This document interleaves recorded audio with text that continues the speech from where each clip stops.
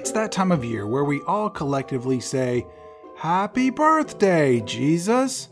Welcome to Pick 6 Movies, where each season we select 6 movies, all related to just one single theme. We examine the history of the people in front of and behind the camera to make sense of how and why each movie was made. Then, we discuss each one in so much detail to see if they're any good. I'm Chad Cooper, and along with my magically elfin co-host, Mr. Bo Ransdell, this season's theme is The War on Christmas movies, where we are taking on 6 of the most cherished Christmas movies to be rerun year after year after year. This is episode 4, and we are heading down the chimney with Tim Allen and a bag full of toys in 1994's The Santa Claus. In this movie, we get to see a mother and a father that shouldn't just be considering divorce. We get an already divorced couple that's doing their best to see who can make their son hate the other one even more. And when I think of bad parents and broken homes, well, there's just one person I think of. My lifelong buddy, Bo Ransdell. So let's turn this episode over to Bo as he fills our heads with visions of dancing sugar plums with the introduction to The Santa Claus.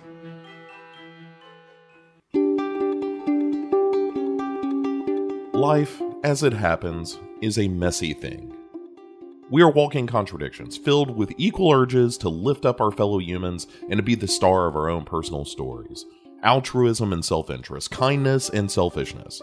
They exist inside all of us. I don't mean to get all philosophical at the start of a perfectly good introduction, but if we are to examine the life of one Tim Allen, we need to understand something up front. Ain't nobody perfect. Tim Allen Dick, his given name, was born in June of 1953 in Denver, Colorado. He readily admitted that having the last name Dick contributed to his sense of humor from an early age. He was one of 6 kids born to Gerald and Martha Dick. Tim landed in the upper half of his siblings, but he was certainly a middle child. He had a real bond with his father from an early age. He said, "I loved my father more than anything. He was a tall, strong, funny, really engaging guy. I so enjoyed his company, his smell, sensibility, sense of humor, all the fun stuff we did together. I couldn't wait for him to come home." And you know what that setup means. Tragedy ahoy! And that tragedy came in 1964, when Tim was only 11 years old. His father was on his way home from a University of Colorado football game when he was killed in an accident with a drunk driver. His father, the man Tim Allen was closest to, was suddenly gone. His mother picked up and moved the family to Detroit, Michigan, where she started up with a high school sweetheart who she would marry only a couple of years later. The Detroit suburb of Birmingham would be where Tim Allen grew into adulthood, but it was an uneasy childhood. He fell into drama and music classes early on, and he had a real knack for classical piano and shop class. Otherwise, he wasn't much of a student. He stuck around to get his diploma and went off to school at first Central Michigan University, then Western Michigan, where he would earn a bachelor's in television and radio production. 2 other notable things happened during his tenure at WMU. He met his future wife, Laura Diebel, and he started making some extra money dealing in drugs. He graduated in 1976 and got a job at a sporting goods store, where he was doing pretty well. He was quick-witted and bright, and the company offered him a gig in the advertising department. So, he's got a decent job and he's married to Laura now, but the lure of easy money, as Glenn Frey called it, kept him in the game, and Tim Dick was still slinging in 1978 when he and his literal partner in crime were arrested on October 2nd, 1978, at the Kalamazoo, Michigan airport by undercover narcotics officers. When he was busted, Tim Dick had almost 1.5 pounds of cocaine on him, or what Stephen King would call a Cujo. In between making bail in his trial, Tim was dared by friends to try his hand at stand-up. He did, and like many performers whose early life was defined by tragedy, he took to the spotlight. Unfortunately, before he could focus on his fledgling career as a funny man, Tim Dick was about to stand trial for felony drug trafficking. The state had him dead to rights, and Tim Dick was about to fall victim to minimum sentencing. He would spend the rest of his life in prison. Or, the state prosecutor said, he could give the names of others involved in the local drug scene and testify against his partner too. And Tim Dick did just that. He gave the police all the information they wanted, and he received a reduced sentence of only 8 years. The judge in the trial told him he was a talented guy. Do your time, the judge said, and when you get out, make something of yourself. He pled guilty and was sent to the Federal Correctional Institute in Sandstone, Minnesota for the next 2.5 years. Now, a lot of people might think Tim Allen is a real jerk for what he did to get his deal. He ratted out friends and people he had known for years in some cases, and yet he was also a 25-year-old guy who'd done well making money on the side with this drug thing. He was young, plenty stupid, and probably still managing his feelings about his earlier years. And then someone comes along and tells him he's never going to see freedom again, never going to be a father to his kids, never going to be anything but a prisoner in some penitentiary. I don't know about you, but if the choice is being in prison forever, or rolling over on a few fellow drug dealers, I warn all of my drug dealing friends now, I will drop a dime on you. I'll make some stuff up if I have to. So, Tim Dick is paroled in 1981, and he has taken the judge's words to heart. He wants no more prison and sets about making something of himself, using his God-given talent to grunt. Even in prison, he began to hone his talents, and upon his release, Tim Allen went home to Detroit. He worked at an ad agency during the day and would work the Comedy Castle at night. And it was here that Tim Allen created the Tim Allen persona, a hapless but hyper-masculine dude who loved tools and was confused by basic decorum. It was a hit, and he spent most of the decade of the 80s appearing in local commercials and working the stand-up circuit. In 1988 and 89, he appeared on a couple of stand-up comedy specials as one of several so-called young comedians, including one hosted by Rodney Dangerfield, which is where I think I first saw him. He had spent almost a decade shaping his act, and it was a good one.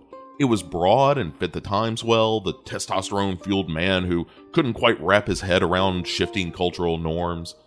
In 1990, Showtime gave him a half-hour special called Men Are Pigs, which was incredibly popular. It wasn't uncommon practice to give a stand-up star a shot at the television sitcom game, and make no mistake, Tim Allen was a rising star in comedy. As he was garnering acclaim for his Men Are Pigs special, he and a team of writers were already working to develop a show at the time called Hammer Time. The name was obviously changed to Home Improvement, a far less dated moniker. And Tim Allen, to his credit, came clean on his drug bust from years before ahead of the show's premiere. It certainly didn't affect his ratings, as Home Improvement tied with Cheers in the ratings the first year it aired, and remained in the top 10 until the show ended in 1999. Tim Allen was big business, and it was time for Tim the Tool Man to become a movie star. Which brings us to tonight's movie. The Story of the Santa Claus was the brainchild of writers Leo Benvenuti and Steve Rudnick, who had spent enough time on the road as a stand-up comedy team that they were looking for something that took them away from their families less. The original title was Such a Clatter. In 1992, the film got optioned by Outlaw Productions, an indie movie company responsible for Steven Soderbergh's Sex, Lies, and Videotape. In the time between Sex, Lies, and Videotape and The Santa Claus, the company had also made a lot of duds, and were looking for a high-concept film that would finally move Outlaw into the big leagues, which was not ironically the film Mr. Baseball, the Tom Selleck baseball movie they produced. That flopped too. Then came The Santa Claus, the name given to Such a Clatter when it went out to readers finally. Outlaw ushered the script through its rewrites, including the character of Charlie, the son, who did not exist in the original script, to smooth out the rougher edges of the snarky story. Disney owned ABC, the network that Home Improvement aired on, and they had a legitimate television star in Tim Allen, but they were eager to try him out on the big screen. This is at a time when television success was no guarantee of movie stardom, as seen with the flops produced by Bill Cosby and Roseanne Barr. And even Outlaw wasn't ready to talk to Disney about stars, though Tim Allen had by now read the script and wanted in. So he called his pal, Jeffrey Katzenberg at Disney, to grease the skids on his debut. The way they greased those skids was by offering Outlaw almost $1 million. It took a year after this deal was made to get the production rolling, a year in which the script was heavily revised. Writer Janet Brownell was brought in to add heart to the script and further shape the film from its ribald comedy roots to family holiday fare. According to her, the creative team, who was most entirely male, had produced a script that was littered with, as she put it, dick jokes. Not to mention the scene where Scott, our hero, shoots Santa before he falls off the roof and breaks his neck. It was a very different movie. Also, Disney's budget for the film would come in at around $16 million, which was really low for the type of movie being mounted. But the fact that Television Star was opening a Christmas movie, they also decided not to put the Disney moniker on it, instead using the Hollywood Pictures banner. The director's job fell to John Pasquin, who was a first-time feature director himself, but he had worked on Home Improvement and was highly recommended by Tim Allen, of course. Eric Lloyd plays Charlie, Wendy Crewson was brought on for the role of Tim's wife, Judge Reinhold, maybe best known for imagining Phoebe Cates naked, became the new husband and foil to Tim Allen's character, a psychiatrist named Neil. Director John Pasquin knew David Krumholtz, who played Bernard the Elf, from a pilot and brought him in, along with Paige Tometa, as Judy. The filmmakers decided that the elves should all be played by children, surrounding the character of Scott, whose own child was separated from him, with children. The film was shot in the midst of a heat wave, and the warehouse where much of the North Pole set was constructed was an unventilated space. It was really rough for the cast and crew, none more so than Tim Allen himself, who was often buried under latex prosthetics. With roughly 4 hours in the makeup chair before shooting began, and another 2 after shooting ended, Allen was claustrophobic and irritated, to say the least. And coupled with the intense heat and long hours, he often had to be taken off the set to scream and curse so he wouldn't do it in front of the kids playing Christmas elves, some of whom, it may be pointed out, thought he was Santa Claus. He was also simultaneously working on a book for Disney's publishing arm that would become Don't Stand Too Close to a Naked Man. You gotta get them dollars when you can, people. So the production wraps in the late summer of 1994 and the film goes into post-production. Due to the modest budget, there was little time and money for visual effects. Some of the work was done with puppetry, namely the reindeer, and even only one of those, Comet, was truly articulated. Once the effects were done, it went to test screenings, and Disney issued the decree that it needed to be 90 minutes, when it currently came in at a neat 2 hours. The word came down from Disney brass: any scene without Tim Allen in it was to be cut. Before its release, the production took another blow. Jeffrey Katzenberg, the executive who had ushered the Santa Claus through production, left Disney. Joe Roth was brought in to replace him, and he had to evaluate all these films that Jeffrey Katzenberg had greenlit to see what he liked. Roth really responded to the Santa Claus and actually gave the film some extra money to finish off some of the special effects, and gave the film an even greater stamp of approval by allowing the movie to use the Disney logo. The final budget ended up being around $20 million instead of the original $16. The film was finally released on November 11th, 1994. A few weeks later, a remake of Miracle on 34th Street was arriving in theaters, and it was anyone's guess if Santa Claus would last in theaters until Christmas.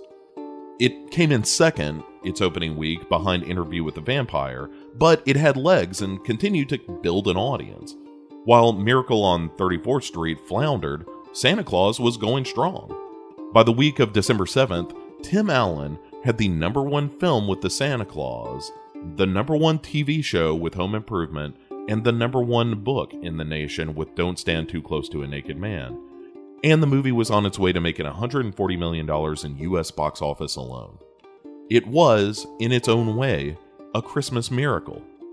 But what has become of the star of our story, Tim Allen? That's where we get back to our central theme: ain't nobody perfect. In 1997, Tim Allen was arrested for a DUI in Birmingham, Michigan. Just over 30 years before, his own father was killed in an incident with a drunk driver. Tim Allen, it would seem, was ever his own worst enemy. In the same year, he was in a suspicious car accident with a 70-year-old librarian, too. And yet, if Tim Allen's story is one of self-destruction, it is also one of rebirth. As part of the DUI arrest, He agreed to enter a rehab program for alcohol abuse, and by all accounts, he's been sober for over 20 years. He was never the kind of movie star that was going to win an Oscar, but Tim Allen made a career for himself in film, a lot of it the sort of family fare that Santa Claus falls into. He traded Home Improvement for a new television show called Last Man Standing, in which he plays, wait for it, a testosterone-fueled father in a house surrounded by women. That show was canceled by ABC and subsequently picked up by Fox Television in a move Allen suggested was caused by his conservative political views. And while being a Trump supporter is controversial for some, Tim Allen is just being himself. Can you blame him for not changing with the times when his whole shtick was a character not changing with the times? And what of the Santa Claus itself? Is it really the little Christmas movie that could? Or is it a saccharine mess? There's only one person I trust to help answer these questions, so let's get to it. Ladies and gentlemen, boys and girls, I give you the peppermint-scented holiday treat, 1994's The Santa Claus.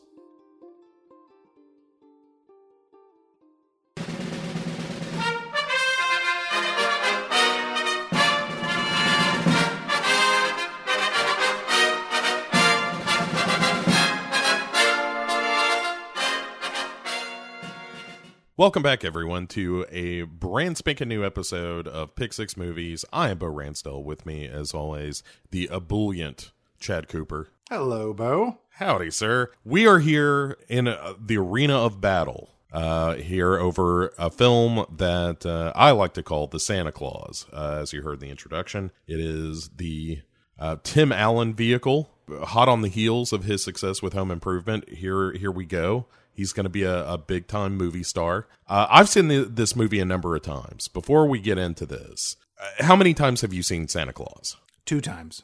Once in the theater and once in preparation for this show. Okay. I'm gonna say right up front, I'm gonna own it. I think this is the best of the movies we've seen so far. I don't think it's perfect by any stretch. I got a number of problems with it, Chad. Hopefully, hilarity will ensue. But I think it's all right. I think it works as a Christmas movie. I disagree. I think it's horrible. Yeah, but this is what I'm excited about, is we've gotten a little static from some listeners about particularly Christmas Vacation. People saying maybe we're a little too nitpicky. And I say not nearly nitpicky enough, listeners. That movie's bad. And it's fine that you like it. It's fine that's part of your Christmas, and I hope you enjoy it. But when we're alone at night and the demons come, that's when you can admit to yourself that Christmas Vacation's not good. But yeah, with the Santa Claus, I feel like finally there's going to be at least one voice on the show saying, you know what, Santa Claus is perfectly good Christmas fare. Yeah, there's going to be one voice on the show who's going to say this movie is as awful as anything we've seen this season. Oh, sir, it's going to be my voice. It is no cringe. You bite your tongue.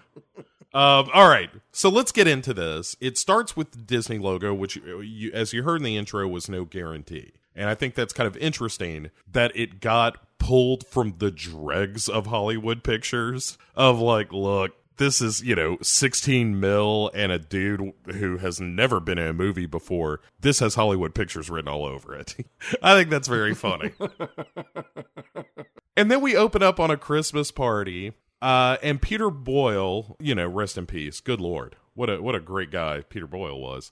Shows up just to make us sad that he's dead. The big reveal of this scene is we got a toy company, and then Tim Allen and his partner are doing well. Like they're kicking ass and taking names. They're real corporate go-getters. But his partner is a woman who's played by Judith Scott, and she had a pretty amazing list of TV and movie credits.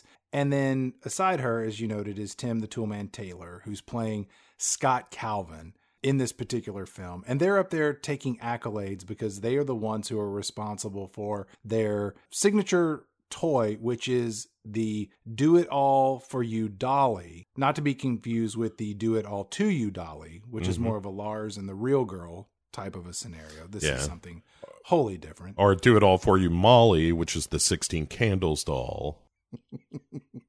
Do It All For You Polly is, of course, the parrot. At this point in the movie, here's a question I have for you. What was your over-under of how quickly we were going to get the signature Tim Allen grunt in this film? Oh, it could happen at any second.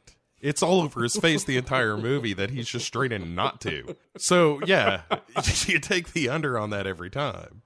When Scott Calvin gets up with his female partner, they say a few words about how well the company's done. And his partner says, this was a team effort. And then Scott Calvin just takes the microphone from her within like 10 seconds, which, look, that's just rude behavior. I originally thought that the arc of this character was like, oh, he's going to be a real asshole to his partner, which isn't really the case. He's just trying to wrap things up to get the fuck out of there because he's got to start lying to people pretty soon. Right. And it's Christmas Eve, which who has an office Christmas party at night on Christmas Eve? It's strip clubs. Welcome to the Secret Santa stage. It's Cinnamon. Scott Calvin gets up and he says that their whole company is about making quality toys and that they're a whole big family, but our families aren't here right now, and that's why Johnson's secretary is sitting on his lap. And then we cut to some guy in his 50s, and he's partially dressed up as Santa Claus with some 20-something secretary uncomfortably sitting on his lap, and what I can only guess is a sad excuse for an erection. And my first question was,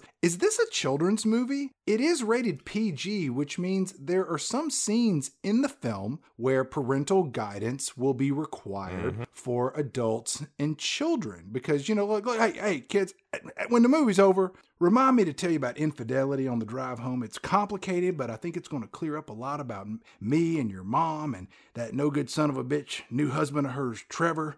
It's a teachable moment. Let's get back to the movie. All right, kid, just pipe down. You kids know what fucking is, right? Let's hop over that little nugget then and go straight to the intricacies of interoffice sexual politics. I'll tell you what, we're going to save that for after the movie too. All right, let's back. Just on the way home, make a note. If y'all need more butter on your popcorn, just head back out to the lobby.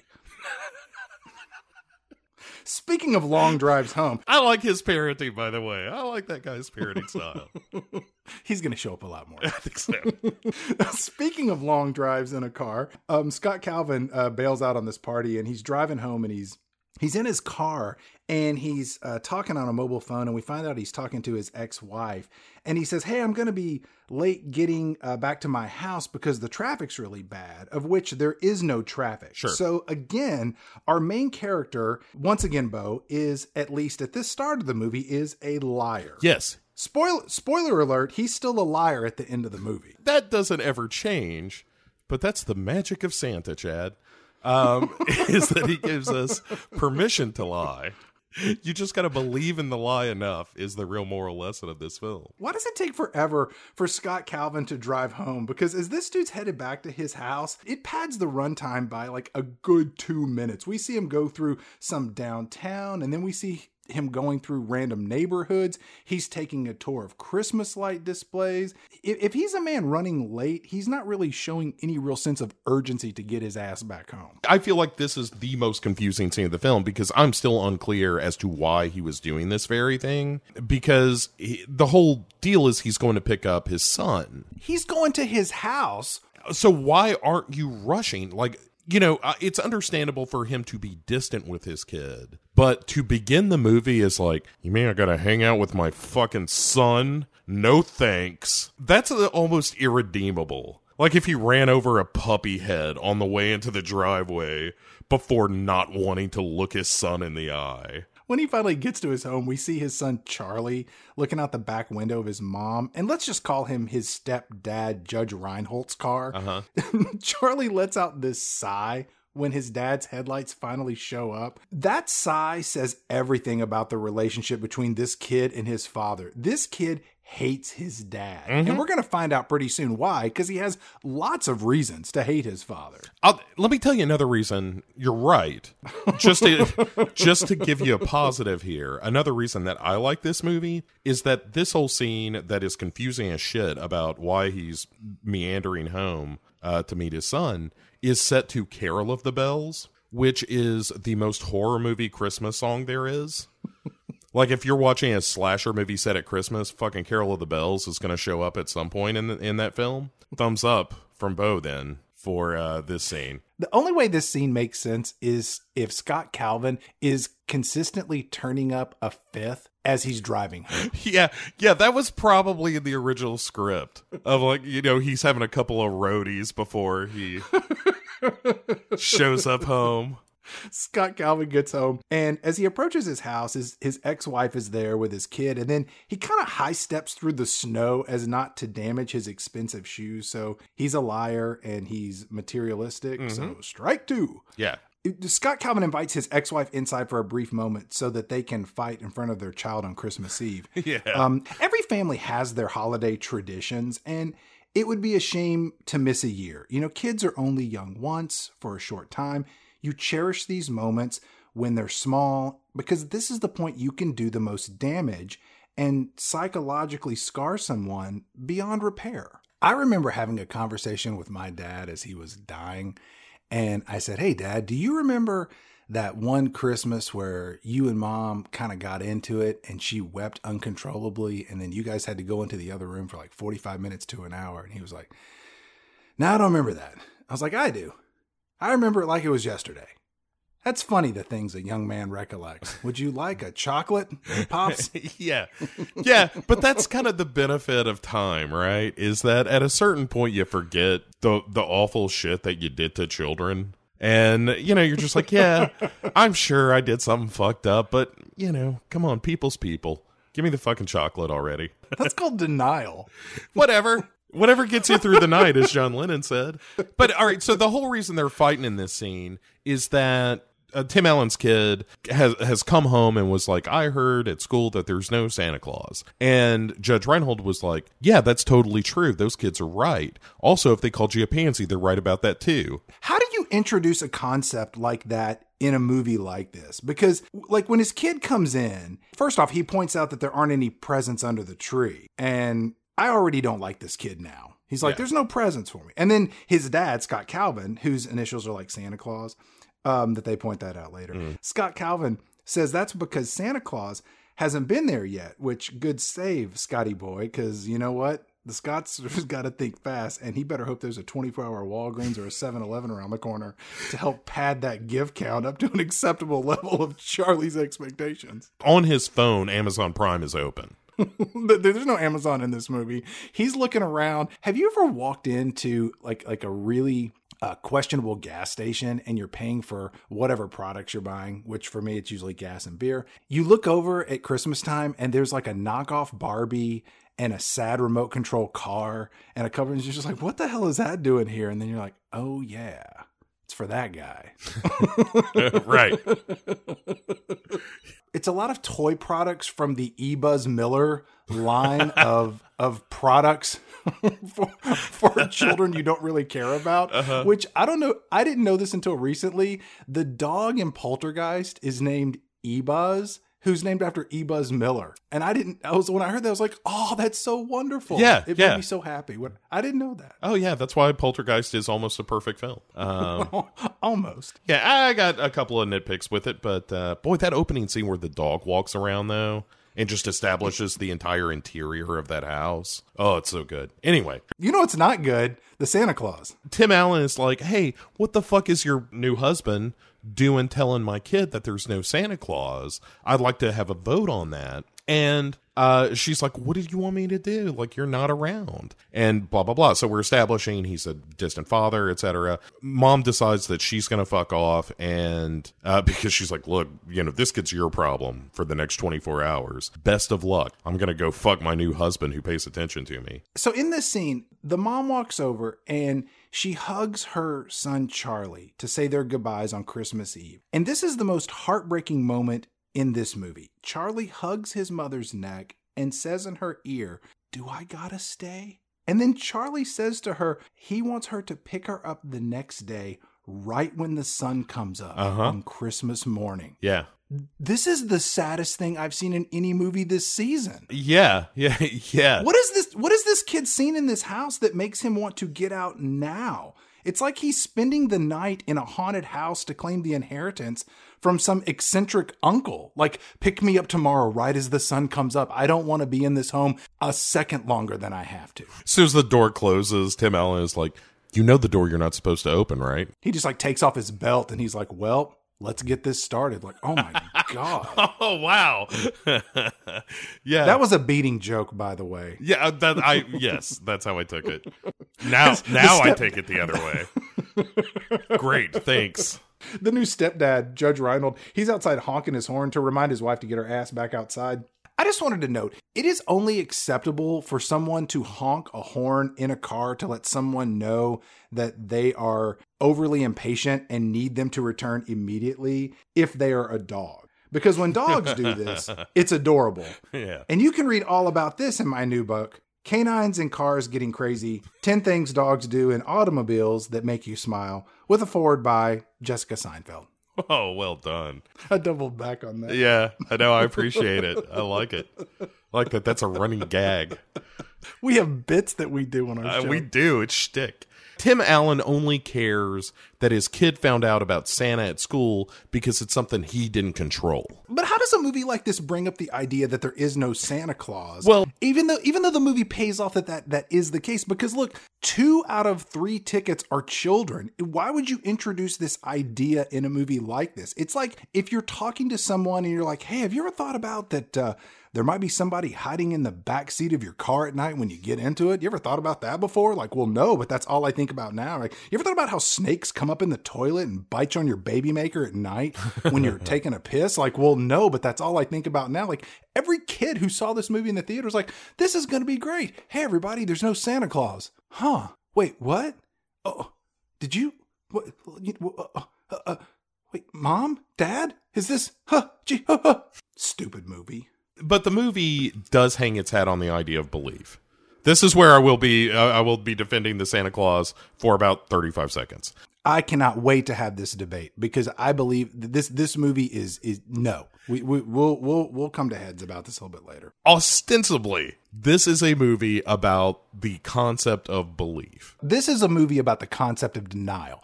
Belief is where I tell you something exists and you say, I cannot prove that is real, but I believe it anyway. This is a movie about saying, hey, here's something that's real. And the main character's like, you know what? I don't know if that's actually true. What do you mean? Everything around you is saying otherwise. Is it really? Yeah, it is, shithead. You're fucking Santa Claus. Right, but am I really? Then his kid uses his Twilight Zone Billy Mooney power on him. Anyway, we'll get to all that. Tim Allen, because he's a shitty father, is like scrambling to figure out what to feed his kid on Christmas Eve and is going to make a turkey on Christmas Eve. Like, turkey is not a spur of the moment cooking enterprise. Can I tell you what you feed kids? You feed them chicken nuggets and cheese pizza. Yeah. That's it. Cut up hot dogs and macaroni and cheese. Done and done. Turkey and arugula and shit like that.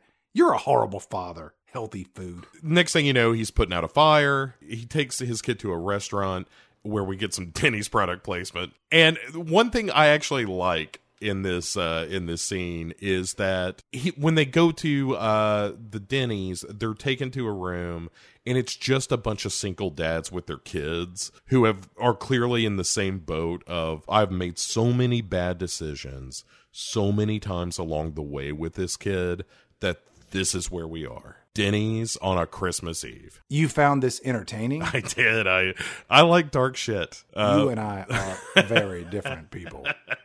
It didn't make me feel good. I just enjoyed it for it being this kind of dark little idea of like, oh, this is the bottom of the barrel for single dads. Is this little alcove at a Denny's? And then Charlie sits down and he's like, tell the waitress what you want to drink. And Charlie says, can I have chocolate milk? And she says, we're out of chocolate milk. And then Charlie says, plain milk's fine. This movie is just sad. Uh-huh. Yeah, it is. It's my kind of Christmas movie, Chad. I can see why you like this movie. This is why I hate it. It's just, it's depressing and awful and full of lies. Every time Charlie is on the verge of tears, I'm engaged. I'm into this movie. And it happens a lot because this kid is shit on every direction. After they leave Denny's, they go back to the house and Scott's reading The Night Before Christmas. And his kid has his eyes closed and is apparently asleep. So Scott just decides to half-ass his way through the story and just like skips to the end. And then as Scott leaves the room, his kid calls him out on his bad fathering by loudly asking, what is rose shuck a ladder? And Scott explains, oh, it's a rose such a clatter. And then he explains that clatter is a loud noise. So in this scene, Charlie was pretending to be asleep and he heard his dad not give two shits when reading the story. And Charlie was just pretending to sleep because, he was pretending, or as adults call it, lying, or as children call it, having an imagination and pretending. I think his dad is proud of his son for being a liar. Yeah, no, this is another family of grifters that we're dealing with on this show, where everybody's looking for the angles. Charlie goes on and he asks a bunch of kid logic questions about Santa, and then Scott gives him a bunch of bullshit adult answers that are just a euphemism for shut up and go to sleep. Charlie asks his dad if he believes in Santa, and Scott says, of course I do, in the most insincere way possible. Because remember, Scott's a liar. Right. We've already established that. He's rightfully a terrible person at the beginning of this movie, because they're, unlike some of the films we have seen this season, good or bad, there is an arc to this character that begins at terrible and ends at least in this movie's skewed worldview, he is now a positive character. So yeah, he's a real shitheel in these scenes when he's just like, I don't know, kid. I don't know, something about Santa and sleighs and shit. I got a date with Jim Beam, so I got a 86 Skidoo. But his kid is like, hey, well, now that I'm at least pretending to believe you, because what's the harm in that? And if I know you're insincere and you don't know I know you're insincere, then maybe I got some leverage, because the kid is working the angles. And he's like, hey, leave out some milk and cookies. Or don't you believe in Santa, you lying little fuck? And he's like, no, milk and cookies. I'll go preheat the oven, which is probably still rotten with the stench of turkey. So the stench of turkey and the carcinogens of a fire extinguisher that he was blasting in there earlier. He ain't making no cookies. He's going to run down to 7-Eleven and grab a 6-pack and maybe some Mrs. Fields. Some Hostess cupcakes and a pint of whole milk, cafeteria style. Here you go, fucking Santa. I'll be drunk enough that looks good in about 2 hours. They both go to sleep, and then the kid wakes up and he hears a sound up on the roof, and he runs into his dad and is like, Dad, I heard a clatter. Because you know what? Kids pay attention to shit. I know this firsthand. You think all those like whispered hallway fight, sessions that you have in the still of the night go unheeded? Well, think again. Scott gets up and goes outside to investigate, and he goes out on his front lawn in a real state of who the hell is up on my house. And he rushes outside in the snow, and he's wearing boots and boxer shorts, a t-shirt and a parka. And look, man, nobody is going to go out in the cold snow dressed like that unless it is to buy drugs. Clarification, to buy more drugs. Right. That underwear is going to be real soil too. Yeah. That is a character straight out of The Wire. It's here that Scott commits manslaughter by yelling at Santa Claus and scaring him so that he falls off the roof to his death. I feel like this is on Santa Claus here. At some point in the history of Santa Claus, somebody else must have just been like, hey, what's that on my roof? Run outside and been like, hey, fatty on my roof, what's up? Kids, on the way home, remind me to explain to you how we are all gonna die someday, which includes me and your mom and her no good son of a bitch new husband, all your friends, our dog, and most assuredly in the next year, grandma. And let's be honest, eventually you're gonna die. It's a part of the whole circle of life. It's like the Lion King, but it's more real. But life's funny. Let's get back to the movie here. I'll tell you, the real ending of the story of all of this is a heat death of the universe, you see. So that nothing anyone ever does really matters, because it'll all end. So I'll tell you, I'm getting too in the weeds with this. Let's just watch the movie. Charlie comes outside and tells his dad, it's Santa. You killed him. How could a child's Christmas get any worse at this point? His divorced parents were fighting. You hear your dad say that there's no Santa Claus. The tree has very few presents under it. They eat Christmas dinner at Denny's. There's no chocolate milk. Dad cheats you out of a reading of The Night Before Christmas. And then you find out that there really is a Santa Claus because your father was instrumental in his death. I'll tell you how I can one-up that. You watch your father pat Santa's dead body looking for ID. So one of my favorite moments of the movie is when Tim Allen says, if you can hear me, I'm just looking for ID. Let's find out who just died on my lawn. Well, he goes back to examine the corpse, which has moved from mostly dead to partially dead, on the verge of being all dead. Because, with all dead, there's only one thing you can do.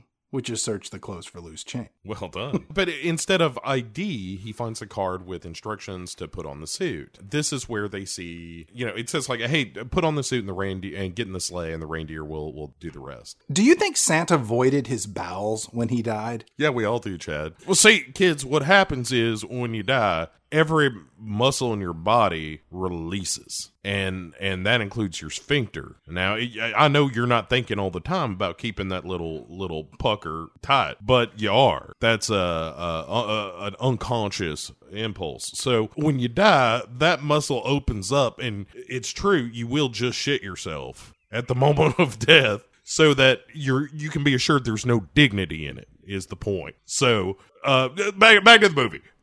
If you ever get to a point where depression takes you to the point of suicide, I highly recommend giving yourself an enema prior to the final send-off. But you know what? That's another conversation. Let's get back to the Santa Claus, because Tim Allen is a treasure. Just do it in the tub, kids. But just put a pin in that. We'll get back to Tim the Toolman Taylor up here being a fool. Charlie tells his dad to put on the suit, and then Scott tells him to be quiet. And Charlie says, "You never do what I want to do." Scott ups the be quiet ante to a level of shut up as he's walking around, and then he bumps his head into this magical ladder that appears from nowhere, and on it says the Rose Shucka Ladder Company. And then here Tim Allen peppers in a huh? Yeah. And the fuse is lit until we get that full-on grunt that the audience desperately wants. It's like being at a Jimmy Buffett concert and hearing him say, "This place looks like paradise, and I'm getting hungry. I think we're in shark-infested waters." Right, parrot heads? I think it's time to book a flight to Paris. Let's slow it down.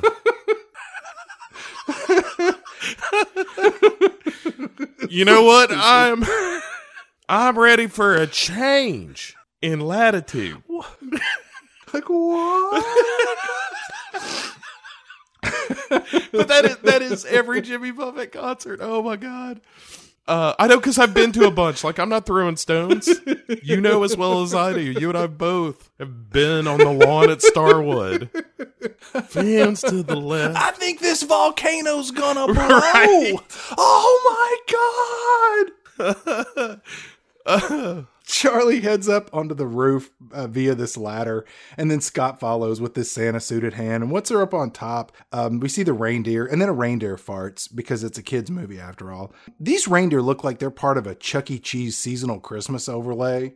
It's a real, hey kids, it's Rodney Reindeer, here to spread some Christmas cheer moment. You noted how only one of these was really, given any dough to make it look like a real reindeer, which, right.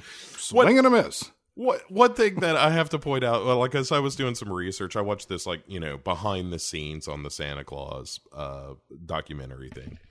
I'm so sorry. Yeah, you suffer for art. And one of the things that was pretty funny was the special effects guys going like, we didn't want to make real reindeer or like replicas of reindeer because real reindeer are ugly. And we didn't want a bunch of ugly deer in our movie. So these are more like, and he named some other kind of deer. But he was like, yeah, no, take a look at a reindeer sometime. They're god awful. See, now kids, what he's saying there is that all of youth is an illusion ultimately, but you know what? Let's get back to the movie. Charlie climbs in the sleigh, and then Scott tells him, hey, get out. And Charlie says, no. And then Scott climbs in the sleigh to, yank his kid out or whatever. And then he's like, Charlie, let's go. Uh-huh. And then the reindeer take off. And Scott and Charlie are still in the sleigh, and then they fly around, and then they come alongside this big, like delivery van or something. And it's in the middle of the night on Christmas Eve. And my first thought was that this van was full of sad prostitutes on their way to visit lonely men living in their mom's basements. Oh my God. And also, yeah. Scott pulls alongside this delivery guy, and he starts asking for directions on I-94, which, why is he doing this? Is he trying to make it look like that they're just normal weirdos on Christmas Eve driving around in a flying sleigh pulled by reindeer?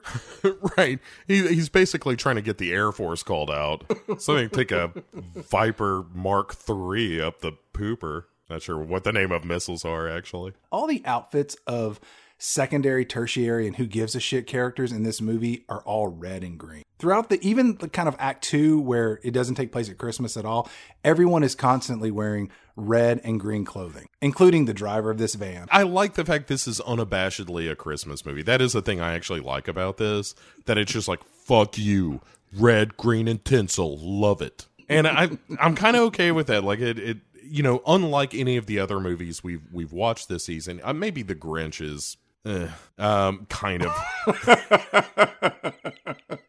I just don't want to give it any kind of credit, but this is the most just dipped in Christmas holiday spirit kind of shenanigans. It has kind of a Christmas Carol quality to it. And I don't mean it's nearly that good. Don't get me wrong. My defense of this movie only goes so far. But oh, don't worry. I wasn't confused by your statement. but there is that thing of like, no. This is totally about the belief in the Christmas spirit. That is all it could be a Hallmark movie for that matter. And I can appreciate on a certain level a movie that's like, this is what we are, this is what we do, this is what we're here to accomplish, and we are going right down the middle. And I think that's to this movie's credit, but not to this movie's credit, Chad. When we talk about these reindeer flying around, holy God in heaven, those special effects have not held up well at all. That looks like terrible. It looks like they were all done by like Mrs. Johnson's third grade computer class. It looks like garbage. And all of the effects, like when he goes in a second, when we see him go down the chimney, that looks like shit. And like anytime there's a visual effect in this movie, just avert your eyes. It all looks terrible. Yeah, I wholeheartedly agree. It does not hold up well. But speaking of going down a chimney, like they land on a roof and the kid is like, hey, Dad, go down the chimney. And he's like, why don't you shut the fuck up? Like, I'm dealing with a lot of shit right now. Like, I'm in a sleigh that flew around via reindeer. I got some things to process. He's a terrible dad. Oh, yeah. But so he puts the suit on to shut his kid up, ultimately. And then he grabs a bag and he's like, look, there aren't even presents in here. And then one time he picks it up and there are presents now magically. And the bag starts to float, pulls him up out of the sleigh, and then he goes down the chimney, feet first, via squooshing effects, courtesy of, a MacBook. And that's it. That is the story of how Santa gets down a chimney, is that his bag floats him to the top of the chimney and then shrinks him not into a tiny Santa, but just one segment at a time. And one assumes he slithers through that small space, much like the X-Files episode where there was the cannibal that would come get you through the pipes. Well, thanks a lot. I'm gonna have bad dreams now. I like the idea. Toombs was the character's name. I like the idea that there's a little Santa Toombs crossover of they run into each other in a sewer system or something. Maybe with some chuds and some Ninja Turtles and some exploding Uncle Mafia cigars. That's the Ready Player One I want to see. Inside the house, a Rottweiler shows up and barks at Scott as he's delivering presents. And Scott escapes up the chimney as the dog chases him away. And in movies, scary breeds of dogs went from Dobermans in the 70s. And then we had German Shepherds in the 80s. Then it was Rottweilers in the 90s, and then Pit Bulls in the 2000s. And you can read all about that in my latest book, Decades of Dastardly Dogs, Scary Hounds for All Ages, with a foreword by Benicio del Toro. Oh, well done. Oh, shit, I love those gags. I'm embarrassed I don't have one. Scott and Charlie take off into the sky and they land directly on another mansion rooftop across the street. These houses are ridiculously huge. And then we see, Santa go back inside via some sort of like weird chimney vent or something. And he gets inside and it's this rich people's house. And there's this little girl sleeping on the couch waiting for Santa. And the little girl calls out Scott for not being fat and not having a beard. And then Scott proceeds to give her a tall glass of shut the hell up, kid. It's great. He threatens to take all the presents from the house at one point. He also makes a lactose intolerance joke, which That joke is never funny. Ever. I've heard this joke in numerous films. It's not funny at all. How about this? Here's how you rewrite this joke. You say, hey kid, I can't drink milk. It gives me the shits. Uh-huh. That's funnier. And it fits this scene where he's just like, shut up. Shut the fuck up right now. Listen, kid, you want to ever see another Christmas? Just shut up. Roll over. Don't look at me. Roll over. He's nasty to this kid. It's great. And then, there's a whole montage where there's, him with a kayak and knocking a tree over. One of my favorite moments, though, is, right after the first house he busts into to leave presents. When he gets out and, you hear the guy downstairs, the owner of the house, hey, who's up on the roof? And he's just like, cheese it, it's the cops. That's that's the kind of Santa I want, The one that's constantly on the run from the law. Johnny Law, the Dukes of Hazzard of Christmas movies. Scott is flying in the air with his son through this whole montage of them delivering presents. And then Scott looks around and he notices that his son is missing. And he's like, oh shit, what the fuck? And then he looks in the back and he sees this kid inexplicably kissing a yellow Labrador puppy. Uh-huh. And it's just like, aw, he's got a puppy. Yo, it's like, go to hell. Do you know why this is horrifying? And why I love it simultaneously? So this puppy presumably came out of the bag. Now, the bag is just some magical Who's-Its where presents appear. Is this even a real puppy? This is like an immaculate conception puppy. Is it a robot puppy? Is it a synthetic puppy? Is it a clone puppy? As soon as you start pulling living things out of this bag, you are opening a Pandora's box of questions about what's at the bottom of that bag. Is it God?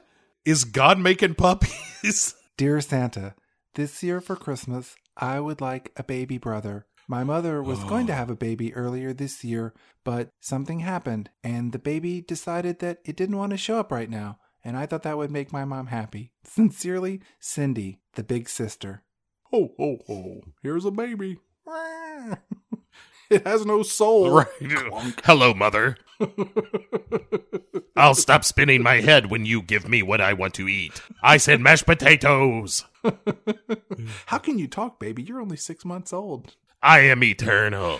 So finally the sun is coming up, and Scott is really proud of himself for completing all of his Santa duties, and we're kind of done. And it's at 26 minutes, 46 seconds into this movie that we get Tim Allen blending his signature catchphrase and Santa's signature laugh, and he grunts out, "Oh, oh, oh, oh, oh."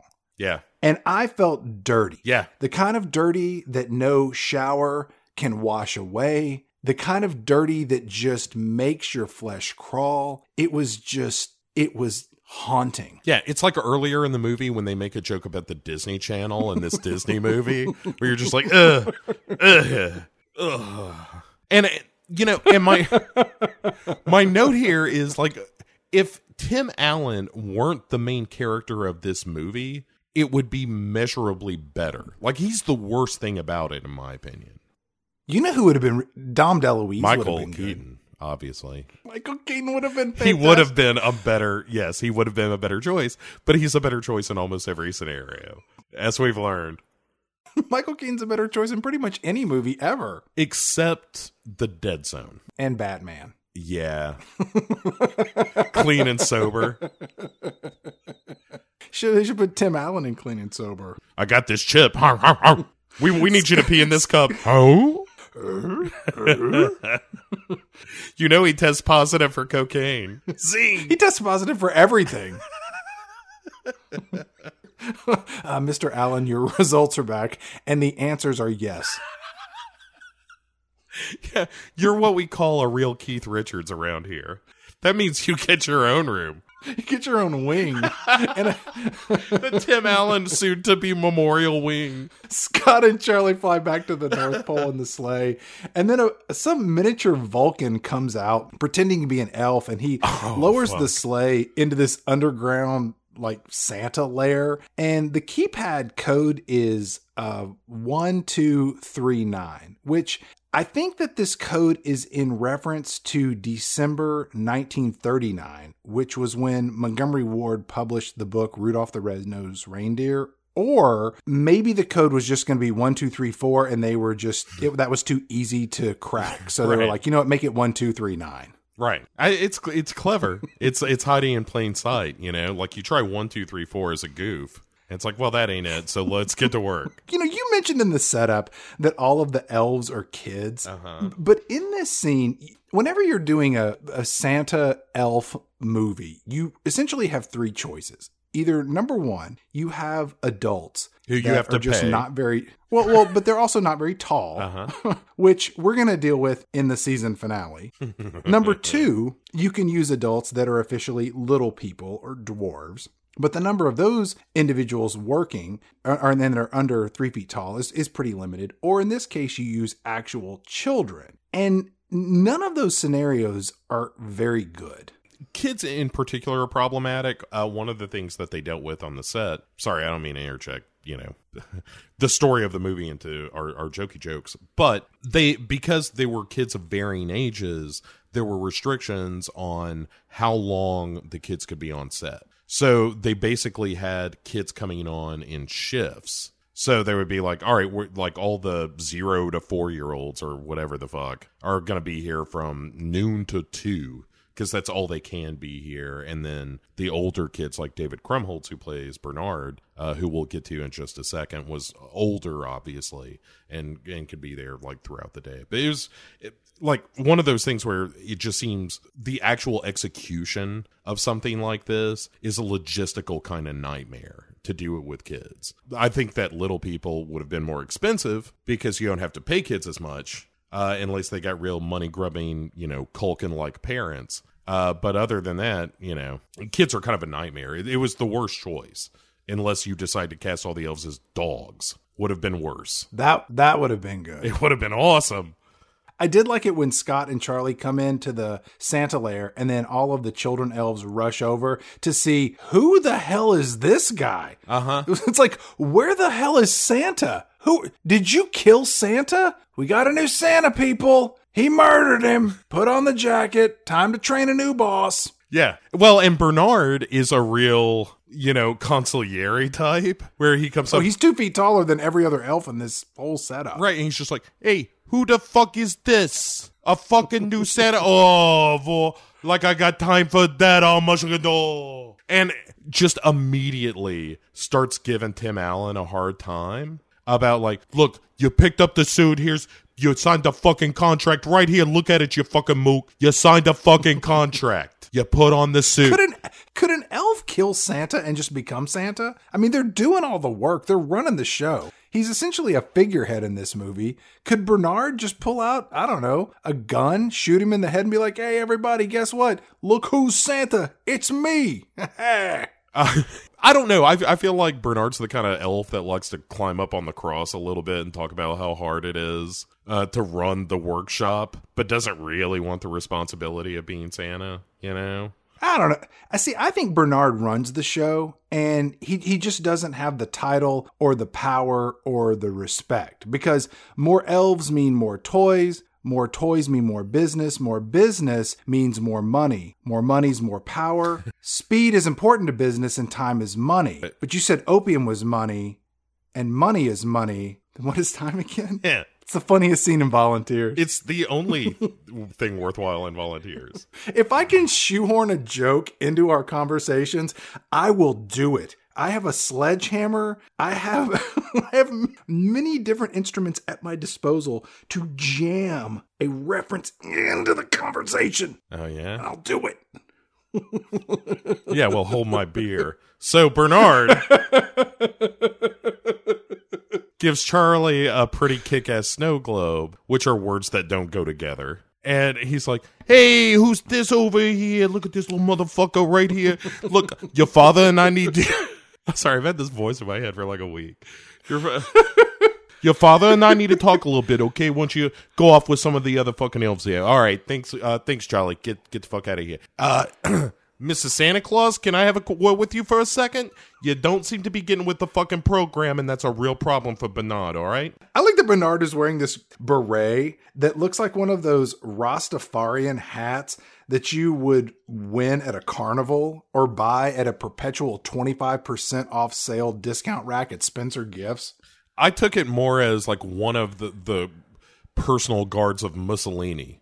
Scott keeps getting Bernard's name wrong. He calls him Barnaby and Bernice or some other insulting version of a B name. And look, I expect that kind of behavior from your Frank Shirleys, but not from your Scott Calvins. Yeah. Also, let's not gloss over the moment here. Whereas Bernard is taking him around the workshop, Tim Allen picks up a tool belt, places it against his waist, and then kind of shakes his head like, nah. And I was like, oh, aren't we the cleverest, most specialist movie Santa Claus? Oh, we're having such a good time. This year, I turned 40. And I kind of thought, I feel like a pirate. Jimmy Buffett. Oh, here we are in Alabama. I think I see some stars falling. Does he realize he's in New Jersey? I don't think it doesn't matter. No, no, it doesn't. Don't tell him. No, he doesn't know. And don't you ever, listen to me. Don't you ever tell him. What the hell's going on in this? Oh, yeah. So Tim Allen's like, hey, what if I just don't get with the program? Like, what if I don't do this? And he's like, you want to be responsible for killing Christmas, you motherfucker? Because that's where you're headed. And yeah, I noted this earlier. This movie isn't about believing versus not believing, because in the reality of this movie, all this shit is real. Yes. It is not a matter of do you believe or not. If you choose to not believe, that's just denial. That is something completely different.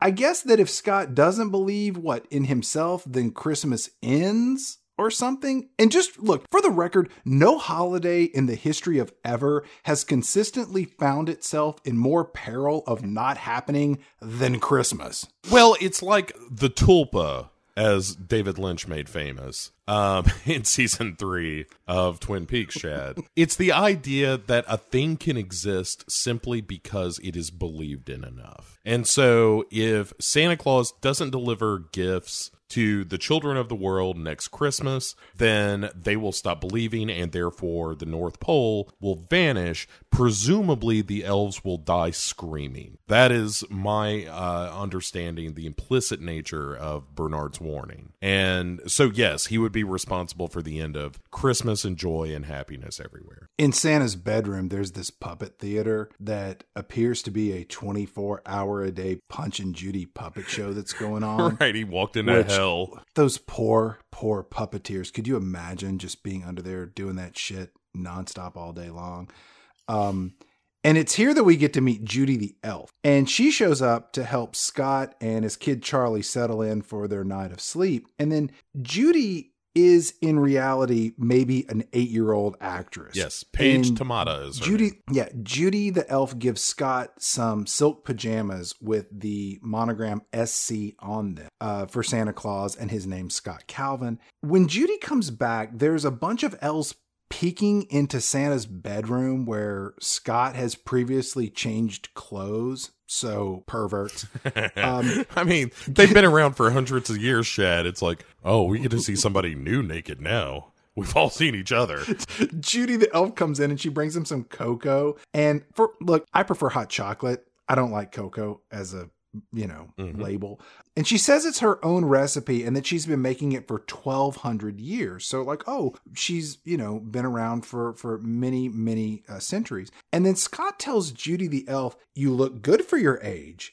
And then Judy takes this as a come on and says, thanks, but I'm seeing someone in wrapping. If Judy the elf wasn't seeing someone in wrapping, would she be open to having sex with Scott? I mean, Santa? Yeah, I'm sure she'd be open to it. Why not? From her point of view, he's a much younger man. It's like the equivalent of dating an 18-year-old, Would it be worse if these two hooked up, considering her age? I mean, she's a 1,200-year-old woman and he's, 40? I mean, I realize age ain't nothing but a number, but look, unless you're under 18, that's a felony, which, by the way, kids, on the way home, remind me to explain adult relationships and the appropriate and inappropriate ages for older men to date younger women. Sneak peek, men can be as old as they want. Women just need to be at least 17 with parental consent, at least stateside. International laws, that's a whole nother kettle of fish. Let's get back to this movie. I love that bit with the tool belt. He is a hoot.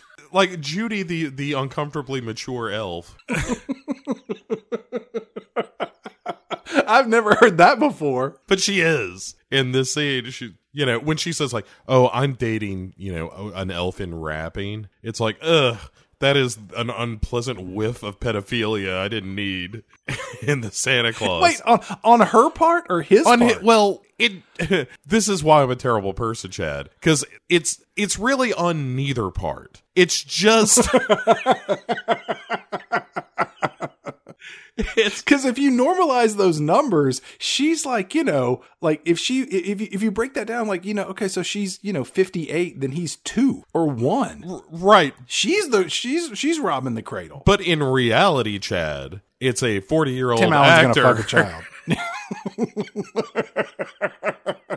And a 7-year-old girl.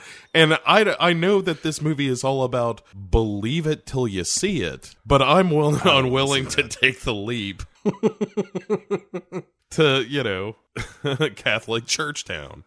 We cut back over and Charlie is asleep. Excuse me. He's pretending to be asleep. Remember, he's his lying father's son. So it's here that Scott and Judy the elf have this frank discussion about how Scott doesn't believe in Santa Claus and how Santa is not real, even though everything around him clearly stands to the contrary. Scott even goes so far to say, I see it, but I don't believe it. What kind of logic is that?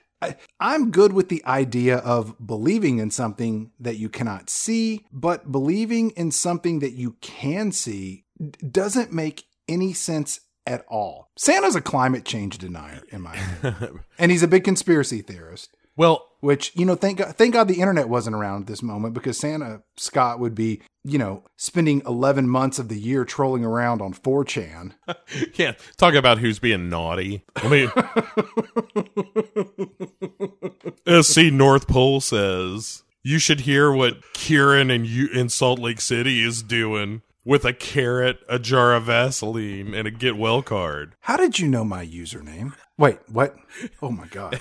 SC North Pole says that Diana death was a conspiracy. We cut to Scott and he's magically back in his house and he's wearing his silk pajamas that he got from the North Pole. And then his kid is downstairs ripping open presents all by himself, which, jerk. And as sure as her word, Charlie's mother shows up at daybreak to rescue her child from the nightmare that is his father's house. And it's here that Charlie tells his mom all about their whole evening of going to the North Pole. The mom doesn't believe Charlie because kids are mostly stupid and they make shit up all the time, or as they call it, using their imagination.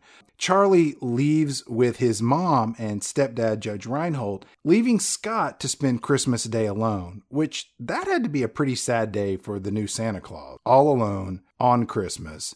You know what? Maybe he could call that guy in the van, from earlier to provide some female companionship that probably had a limited English vocabulary. Maybe? I think he spends a lot of his time that day thinking about how snitches get stitches. And how Charlie was spouting off all the way to Neil about going to the North Pole the night before.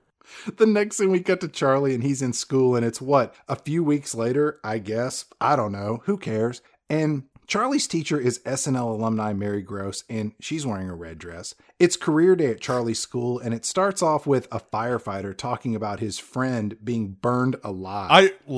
I like this joke, as we've established. Anytime someone is talking about death and mayhem in this movie, I'm a happy guy. And her joke, the exact quote is, I think I speak for the class when I say, sorry about your partner. I think that's a funny line. I can see how you like this movie. You're right. Everyone else, it's awful. Sure, but fuck them, Chad. I'm looking for a good time for me.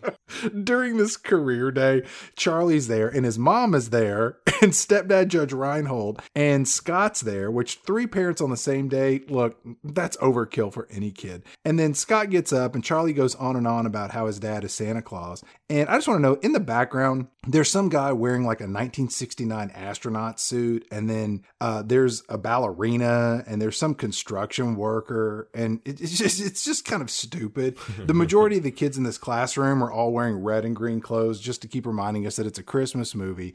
And because Charlie's like, my dad's Santa Claus, all the parents have to go to the principal's office where they proceed to put each other down and try to one-up each other with embarrassing behavior. And then there's more discussion as to whether he's Santa Claus or not. And even more importantly, there's more discussion as to whether or not Santa Claus is real. Because guess what? Please stop. There are young children in the theater. Will you please quit talking about whether or not Santa Claus is real and why you should or should not believe in Santa Claus? Well, and they finally tell Tim Allen, like, you need to sit Charlie down and calm his shit out, because he is doing nothing but spouting off about Santa. And so Tim goes to Charlie and insists, hey, like, I'm not Santa Claus. You understand that, right? Scott goes to Charlie. Oh, what did I say?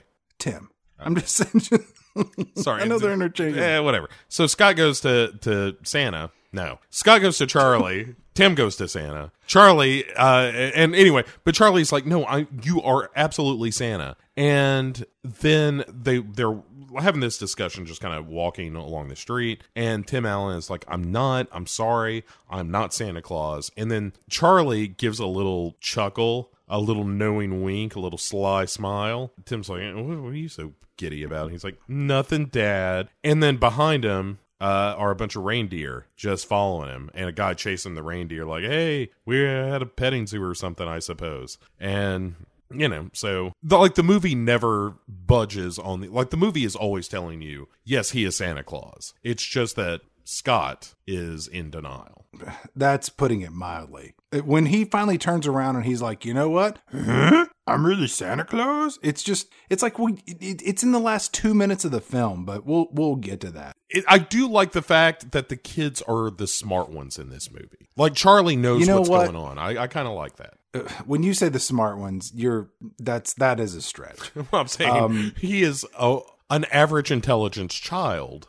Everyone else in the movie is has spent like more than 10 minutes at the bottom of a swimming pool. Right, has had a really tough 107-degree fever that just left him changed, Chad. They weren't ever the same. The mom catches Charlie pretending to be Santa Claus in his bedroom, and I don't know, it's like weeks or months past Christmas. This movie in Act 2 does not do a very good job of the passage of time. And she's kind of worried about her kid being a weirdo because, you know, he has an imagination, he's a child, and he shouldn't be doing things that are fun and unconventional. But whatever. And suddenly now it's springtime, and Scott shows up at his ex-wife's house, and he's in a green sweatshirt and she's in a red sweatshirt. And he's there to pick up Charlie, and inside Judge Reinhold is giving Charlie a bunch of questions about, you know, what Santa does and kind of adult logic. And then that meets some kid logic. And Judge Reinhold asks Charlie, he's like, hey, have you ever seen a reindeer fly? Because he hasn't. And Charlie schools him and says, hey, you ever seen $1 million? Well, no. Well, that doesn't mean it doesn't exist, you dumbass. Which I didn't know if that was a burn against his stepdad being broke or just a kid checking this adult with some real verbal tai chi. I think it could be both. The conflict at this point in the movie is that Charlie is really jazzed up that his dad is now Santa Claus, and all the other adults think he's, you know, kind of, you know, not on the up and up. Santa Scott at this point takes Charlie to this park and says, hey, Charlie, look, I need to tell you something. There's no Santa Claus. Like, what? Why would you even go up to that line? There are children in the theater. Please stop doing this. And when he gets to that point of like, hey, Charlie, I need to tell you something. There's no such thing as a Santa. I mean, there's no reason to tell people about our trip to the North Pole. Yeah. Every kid in the theater is looking at each other like, well, what was he going to say? Because clearly he backed off that. I think he was going to say there's no Santa Claus. Wait, what? Yeah. And you know what else I heard? What? When you sleep at night, roaches and spiders lay eggs in your mouth. What the fuck are you talking about? Really?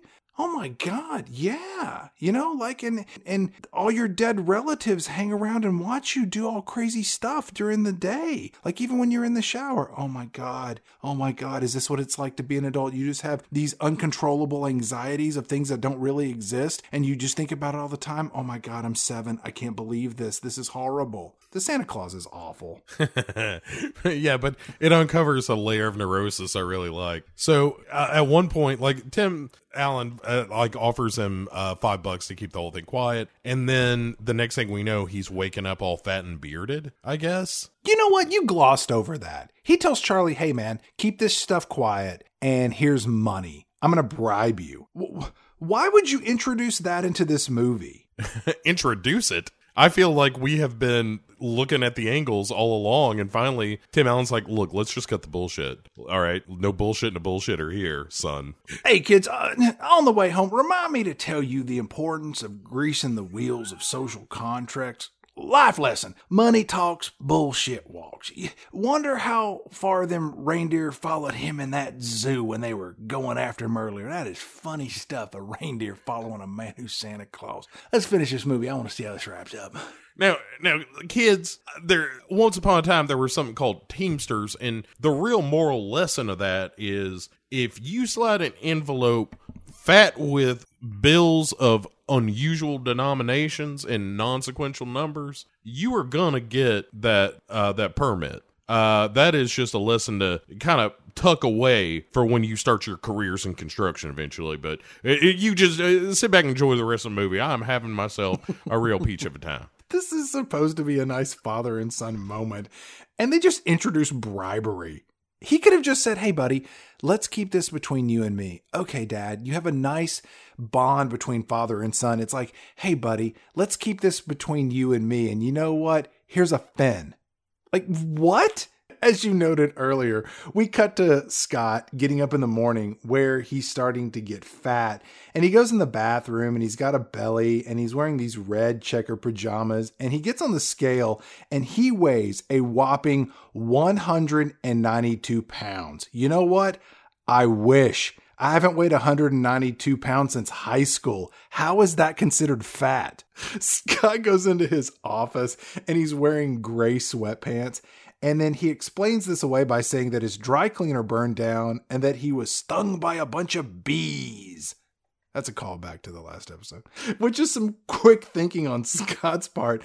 Because remember, he is a professional liar. Please don't try this at home. And all his coworkers are sitting around this boardroom table, and then everyone orders a light lunch. And Scott orders nothing but desserts because he's getting fat. And the people just look at him with disgust because this was a point in the world where you could legitimately fat shame people. He essentially says, you're fat and you need some psychological help, so beat it. And then he doesn't work at this place anymore. Did he get fired for being fat and wearing sweatpants? If you tip the scale at 200, you're out of here. We have a dress code. We then see Santa Scott on a treadmill and he's running. And he looks like Kenny Rogers. His hair's grown out and his beard is all white and full. And then his doctor checks his pulse and listens to his heartbeat, and it sounds like jingle bells. And Scott says he gained 45 pounds in a week. And he says his beard grows back every day in full. And his doctor is dismissive of all of this. You know, Scott tells his doctor, hey man, I've got this giant tumor on my neck. You know what? It's just a love bump. You know, doctor, both of my feet are purple and they have no sense of touch. Happens to everybody. It's, you know what? It's part of the aging process. Doctor, I feel a phantom third arm in the middle of my chest. You know what? Happens to everyone. I have stigmata. You know what? Join the club, my friend. My bowel movements are much more frequent. And in fact, they happen every 10 minutes and they are almost 100% liquid. That is totally normal, Scott. You're just a middle-aged man and you are going through normal changes, you know? Yeah, as soon as his heart starts beating in time with jingle bells, that's the point where the Mayo is called, and they've got like the ET tents around the entrance to cart him through so he doesn't infect anyone else. So now we move to Charlie's soccer game.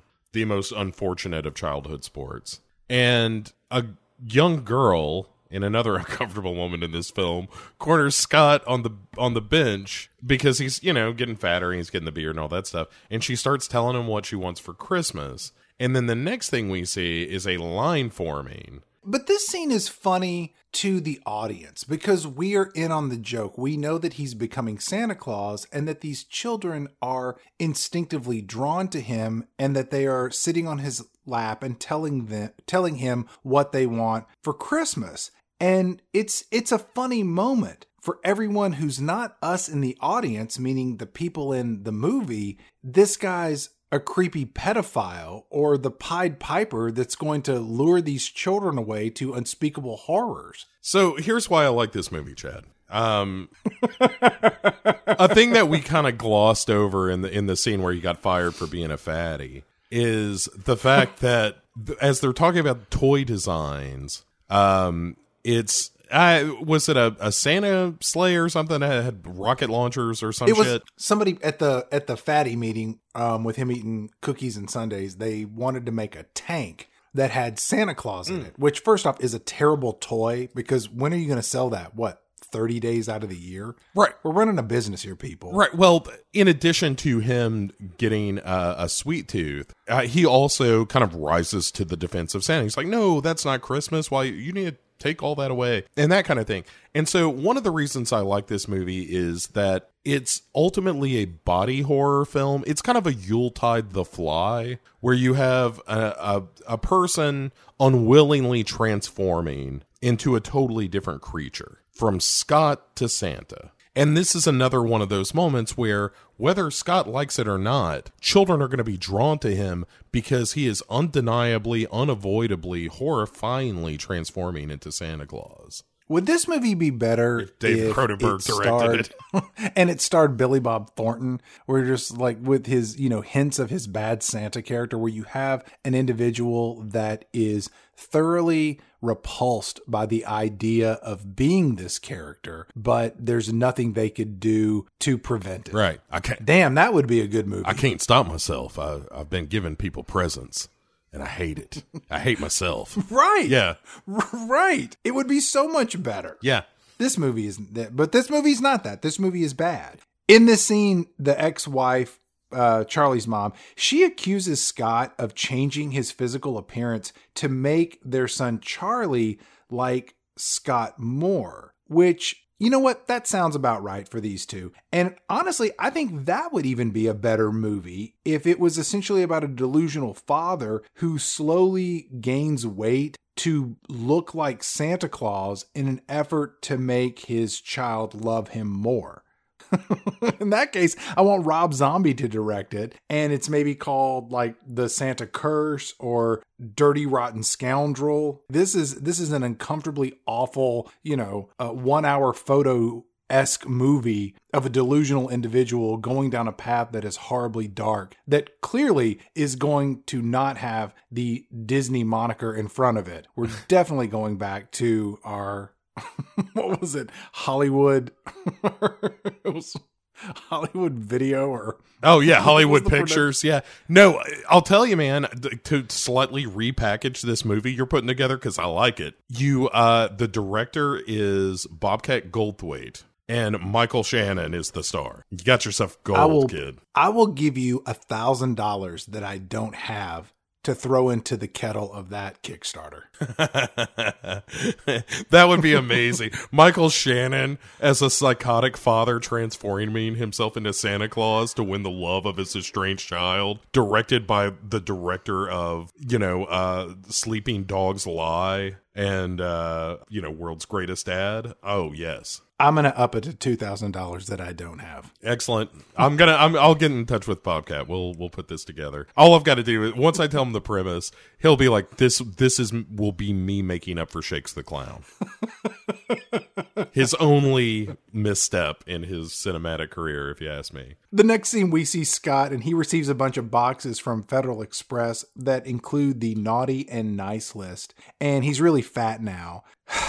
Then suddenly, It's fall, and Scott full on looks like Santa Claus. And Santa Scott is walking down the street, and every child he passes, he automatically knows their name and whether or not they are naughty or nice. He sees a little girl named Susan, and he says, nice. And then a boy on a bike swerves and almost hits Scott, and he says, Billy, naughty. Then a thin blonde woman then a thin adult blonde woman in a short miniskirt walks past, and he says, Veronica, very nice. And she responds, in your dreams, Sleigh Boy. Sleigh Boy is an affront to God and man. Kids, on the way home, remind me to talk to you about acceptable levels of public sexual harassment. Because look, no means no, hashtag time's up, changing gender norms, RuPaul's Drag Race, and the like. We're living in complicated times. Look, it's a teachable moment that we're seeing in this movie. But you know what? Let's wrap this up. I think at the end of this, we're all going to learn a lesson and we're going to feel better about ourselves. Kids, it's probably a good time to put these two words together for you. Double standard. It's when we look at an old man like that say something just awful to a young lady, and we just look the other way. It's like when your grandma talks about Puerto Ricans. But you know what I'm talking about, kids. Let's just watch. Let's watch this fat feller go up to the North Pole. It was fat feller that put me over the top. all gildedy lily you give me. So we see Scott making a last ditch effort to, like his own personal Brundlefly museum that he's got in his bathroom, where it's all the bags of clippings from the beards that he shaved daily that continue to grow back and mock him. And the same thing happens. He shaves and immediately grows back. And then we head over to Neil and Mom, who've gone to a judge to remove visitation rights. Now kids, visitation rights is what your mom doesn't have after she tried to put them cigarettes out on you. You were young, and I don't want to bring it up in the middle of this perfectly fine piece of family entertainment. Let's just look back up at the screen. Kids, there's a reason that your mom and her no-good son of a bitch new husband, Trevor, cannot be within 100 feet of our house. It's complicated and it's judicial. It's kind of like if Judge Judy was somehow combined with Quick's chocolate drink mix. I know that that's difficult to understand, but when you're older, it will all make sense to you. Let's finish up this film because I love how his belly jiggles just like the real Santa Claus who doesn't exist. Why is your younger sister crying now? Oh my God, I've stepped in it yet again. Shit. I'll tell you what, I'm going to run to the concession stand, get some Junior Mints and some more popcorn, and we are going to put them some bitches right in that popcorn, kids. Let's do it. Not to mention, I'm going to step outside and smoke one real quick because I'm a little bit bored and I got to make a call. I'm going to burn one down with a projectionist real fast. They're at this judge's office, and in all honesty, all judges are more legitimate than Judge Reinhold, who plays this stepdad. Well, and I've always wanted to know, not enough to ever look, if Judge Reinhold ever bothered to get a law degree, because how great would that be? I think that Judge Wapner is more legitimate than Judge Reinhold. I think that Judge Dredd, I think Judd Nelson, even though his name isn't Judge, it's Judd, he is more legitimate. I think that guy, Mark Judge, he might be worse than Judge Reinhold, but Mark Judge didn't have to testify openly, so the world's never going to know. But I'll tell you who's definitely better, Mike Judge. Oh, yes. Mike Judge is unquestionably better. Take that, Judge Reinhold. Yeah, up your butt with a coconut. Outside this judge's office, the mom and stepdad, Judge Reinhold, are sitting outside, and they start talking about how there isn't a Santa Claus and at what point they stop believing in Santa Claus. Do the makers of this movie not realize that there are children in the audience? It's unfathomable to me that you would be talking about this in a Santa Claus movie about, it's full of shit. The idea of Santa. Yeah, fuck that guy. He's totally not real. Anyway, whatever. Hey kids, what's going on? Right. Oh, sorry. The movie and I were just talking amongst ourselves. We didn't realize you kids were here. What did you hear the thing about no Santa? Oh. Yeah, you know what else? You know what else we were thinking about talking about? Puberty. We were going to talk about that and maybe how babies were made and maybe the appropriate age that you could start masturbating for both boys and girls. When boys get boners and girls start touching themselves. Do you guys want to talk about that in this movie? As soon as Santa Claus dies, your body starts changing, kids. And until you truly stamp out the last of your childhood magic, you'll never have what adults call an orgasm. And you're going to want that, kids. They're, quite good. So, you want to talk about that maybe? About giving up all your childhood magic? Mom, Dad, I'm just going to go sit in the car. You are going to watch this movie. We paid $45 to be in this theater. And if it means the absolute amputation of your sense of wonder, then so be it. I am missing the voice. It's here that the mom says that when she was a kid, she wrote Santa a letter every week that year, which, you know what? That's excessive. But you know what? Go on, crazy mom. And then she says in her most acting performance, and she has stars in her eyes, and she tells this, her new husband that she wanted this mystery date game and that she got dozens of presents that year, but she didn't get a mystery date. Which, you know what? Let's do the math on this. You wrote Santa a letter asking for the mystery date game every week. You didn't get it. That means you were on the naughty list and you were by most accounts a horrible child. You were clearly a horrible adult because remember, your son is on the other side of the wall talking to a stranger who is determining if this small boy will no longer be allowed to see his father again, all at your doing. You are the real monster in this movie. Yeah. I mean, you're right. You're 100% right. Also, if she had just saved all the money she spent on the stamps, I wonder if she could just bought her own damn mystery date game. She could have. Judge Reinhold says, he was like, the same thing happened to me.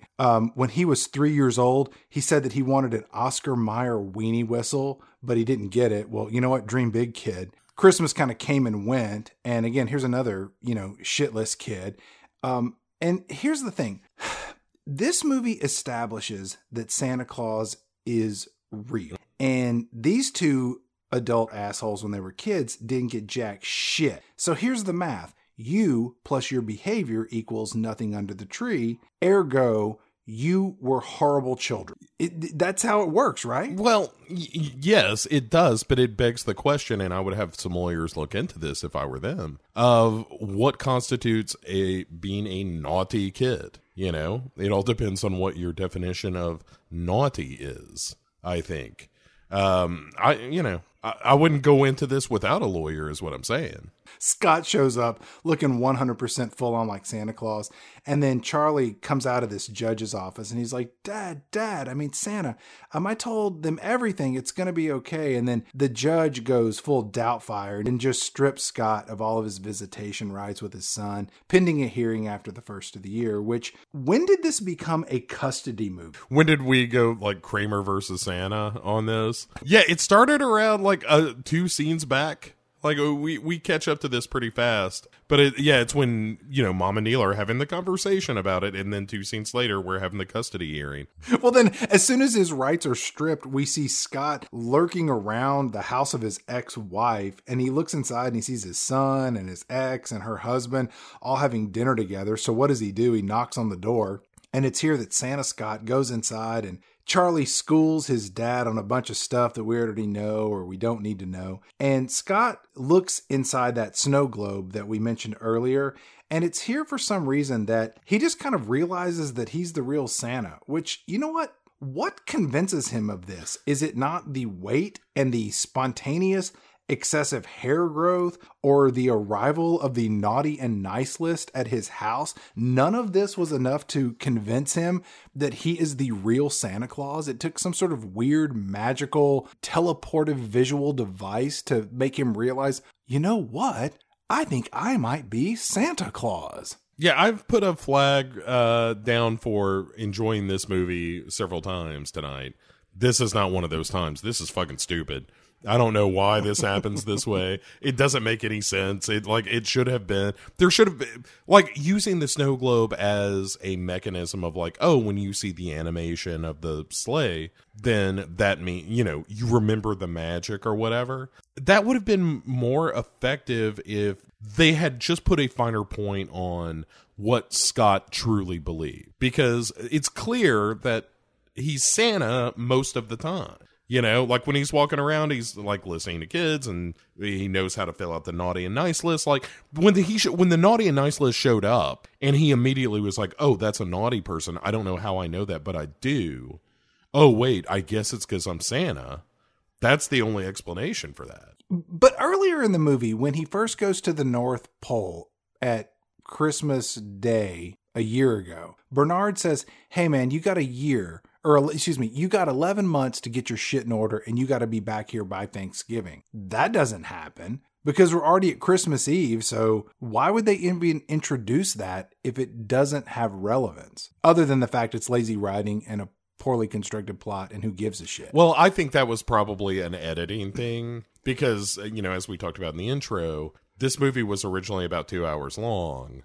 And they probably do address that at some point. But again, because the dictate came down, this movie needs to be cut except for every scene with Tim Allen. There's probably shit that you missed. I would love to see a director's cut of this film and tell the people who offered it to me, no, thank you. I don't want to see it. Oh, yeah. I was about to ask. This sounds like bullshit. This sounds like some real Tim Allen kind of BS. Scott, I couldn't remember his name. Scott Clavin. Calvin. Whatever. It's Scott Calvin. Cliff Clavin. It's Tim Allen. It doesn't matter what his name is in the movie.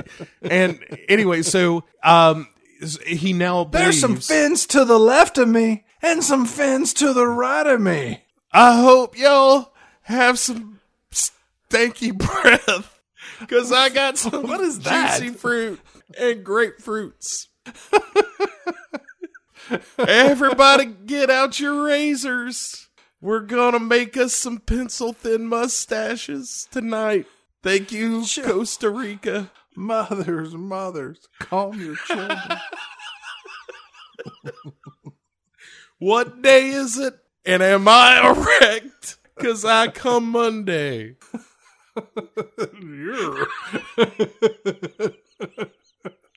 You know what? Much like the idea of introducing the concept that Santa Claus is not a real thing, the fact that you have ruined the song "Come Monday" forever is something that I owe you $5 for. Oh, because that's called a bribe, and I've learned about greasing the wheels of social contracts from this horrible, horrible movie. Kids, see right there, that's just learning a lesson. Just something to look up to. Oh my goodness. So good. I'm gonna be doing that forever now. Scott tells his kid that he can't go on this all-night sleigh ride and that Charlie has to stay with his mom. And before we can logically explain all of this away, Bernard, the overgrown elf from the mafia, is magically in the house to kind of get things going. Yeah, he comes out eating a sandwich like, I was just stopping by and noticed you had a nice prosciutto in your refrigerator. What's going on here? Look, we need to get out of here, you crazy motherfuckers.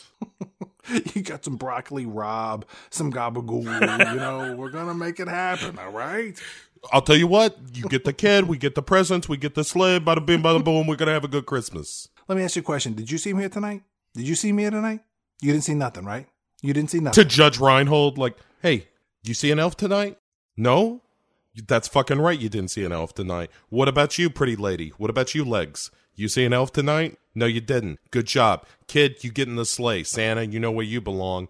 All right, Merry Christmas, everybody. We're getting the fuck out of here. Remember what I said. But the mom comes back, and she's having none of that because Scott and her kid are gone. So logically, what does she do? She calls the police, and an APB is put out for Scott on Christmas Eve, which this movie now turns into a child abduction film, or maybe a hostage situation. I don't know which way it's going to go. Why would we continue with this storyline when we can just go to a different movie for a little bit? Where we're suddenly in the North Pole, and we've got a legitimate Santa's Q named Quentin, who's like, welcome back to the North Pole, Santa. We've been working on some gadgets for you. Come right this way. We have this flame retardant suit for those extra hot chimneys. Quite good, eh, Santa? I hope you're paying attention, Santa. This is important. And it's just like, what are we doing in this movie? Why are we throwing on the brakes to have a James Bond joke when none of this means nothing? Excuse me, where's Judy Penny, the 1,200-year-old elf? I'd like to give her a taste of my mind. Wait, was that too far? She looks like a child. She's an adult, right? So you're saying I'm Santa. I run this place. Find the elfin wrapping that Judy's been seeing. I want him killed. Send Judy to my quarters. So gross. There's a new Santa in town. At this scene at the North Pole, they start playing ZZ Top Sharp Dressed Man, and they do this little weird dance scene. And it's just like, will you stop it? And then back in the real world, we see a bunch of police officers just brutally arresting random Santas. And yeah, I really like that too. Judge Reinhold puts up Charlie's stocking on the fireplace mantle because he's been gone for a couple of minutes. Then we see the mom, and she's at this lineup of Santas that have all been arrested, looking for her ex-husband. And in this lineup, there's a black Santa, and there's also a little person Santa, which, why are they even in the lineup? You know what, like, I get why, but why are they in the lineup? Yeah, no, this is all unnecessary. Like, I know that the runtime on the... Well, no, we've still got, what, an hour 40-ish on this movie? Like, we can cut this out. Not overly bloated. Yeah, we could get rid of this. Think about all the stuff... Think about how much they left on the cutting room floor. This thing was 2 hours, and this is what we got left? Thank God. Right, is this fucking Masada? Santa Scott and Charlie are delivering presents. And Santa Scott goes back to that little girl from last year that he told to shut up.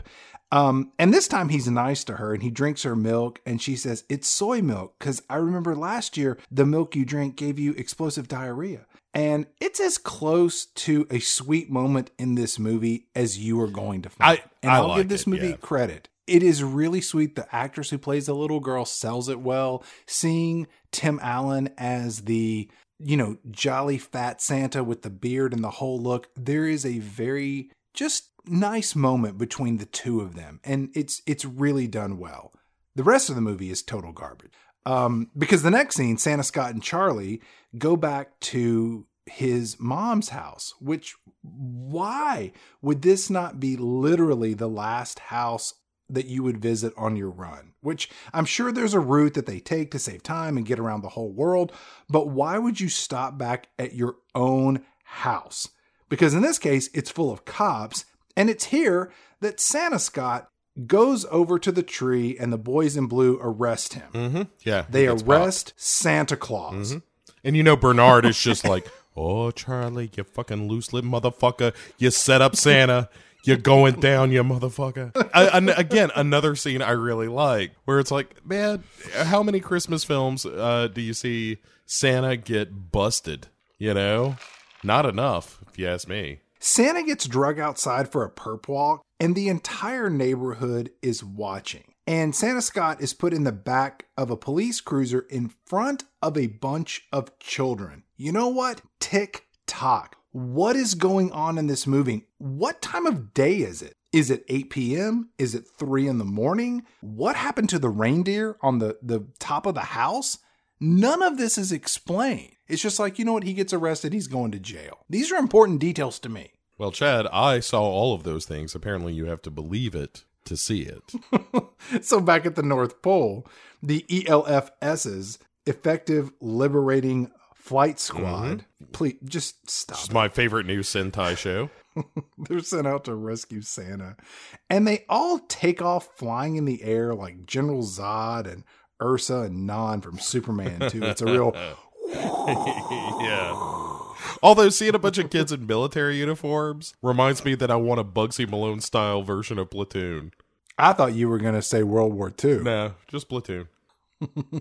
Back at the police headquarters, the cops are shaking down Santa Scott with some real good cop, bad cop action. The rescue squad show up and they find Charlie sitting on the roof of the house. So, nobody went up there to look for this kid. Their dad, comes down the chimney, but we don't do a full sweep of the house inside and out to look for this child, which it seems like the parents are more concerned about making sure that Santa Scott gets his and not the safety of their missing child.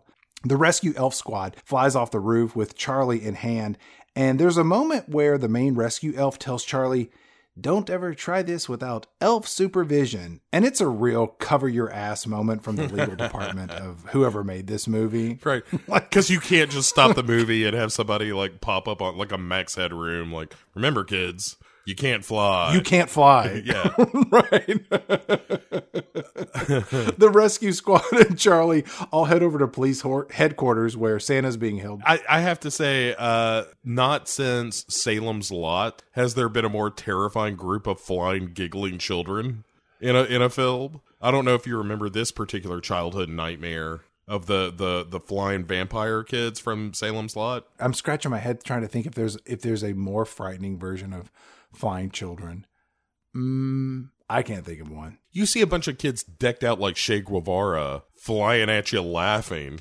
See, kids, also, you can spontaneously shit yourself. It will happen in the depths of fright. Like when your brother saw that possum at night. Anyway, we'll talk about it later. Let's wrap this movie up. It seems real good.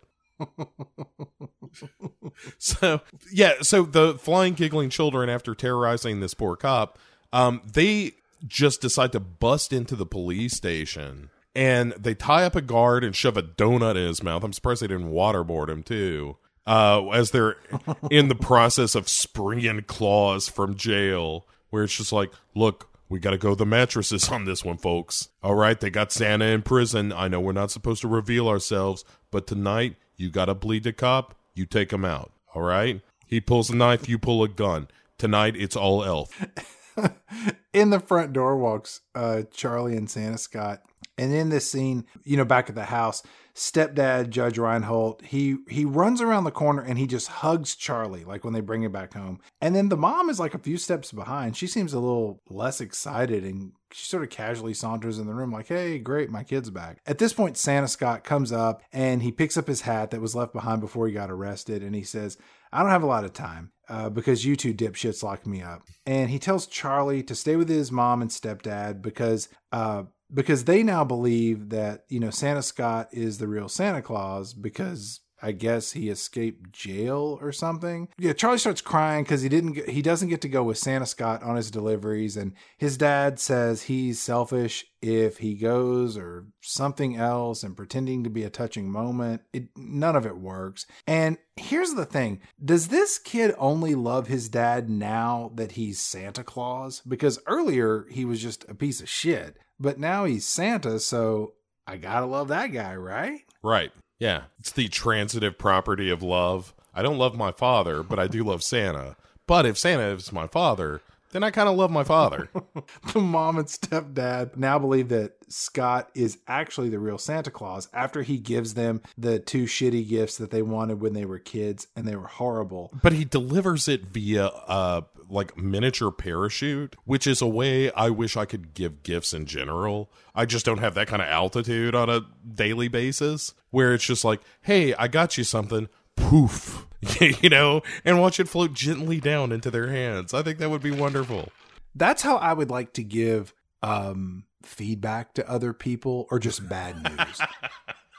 Like, oh wow, look how delightful. It's a little scroll tied to a parachute floating ever so gently down on the heaven-kissed breeze. What? I have colon cancer? Shit. That is the most adorable way to hear that ever. Oh, here comes another. At this point, oh, Jesus.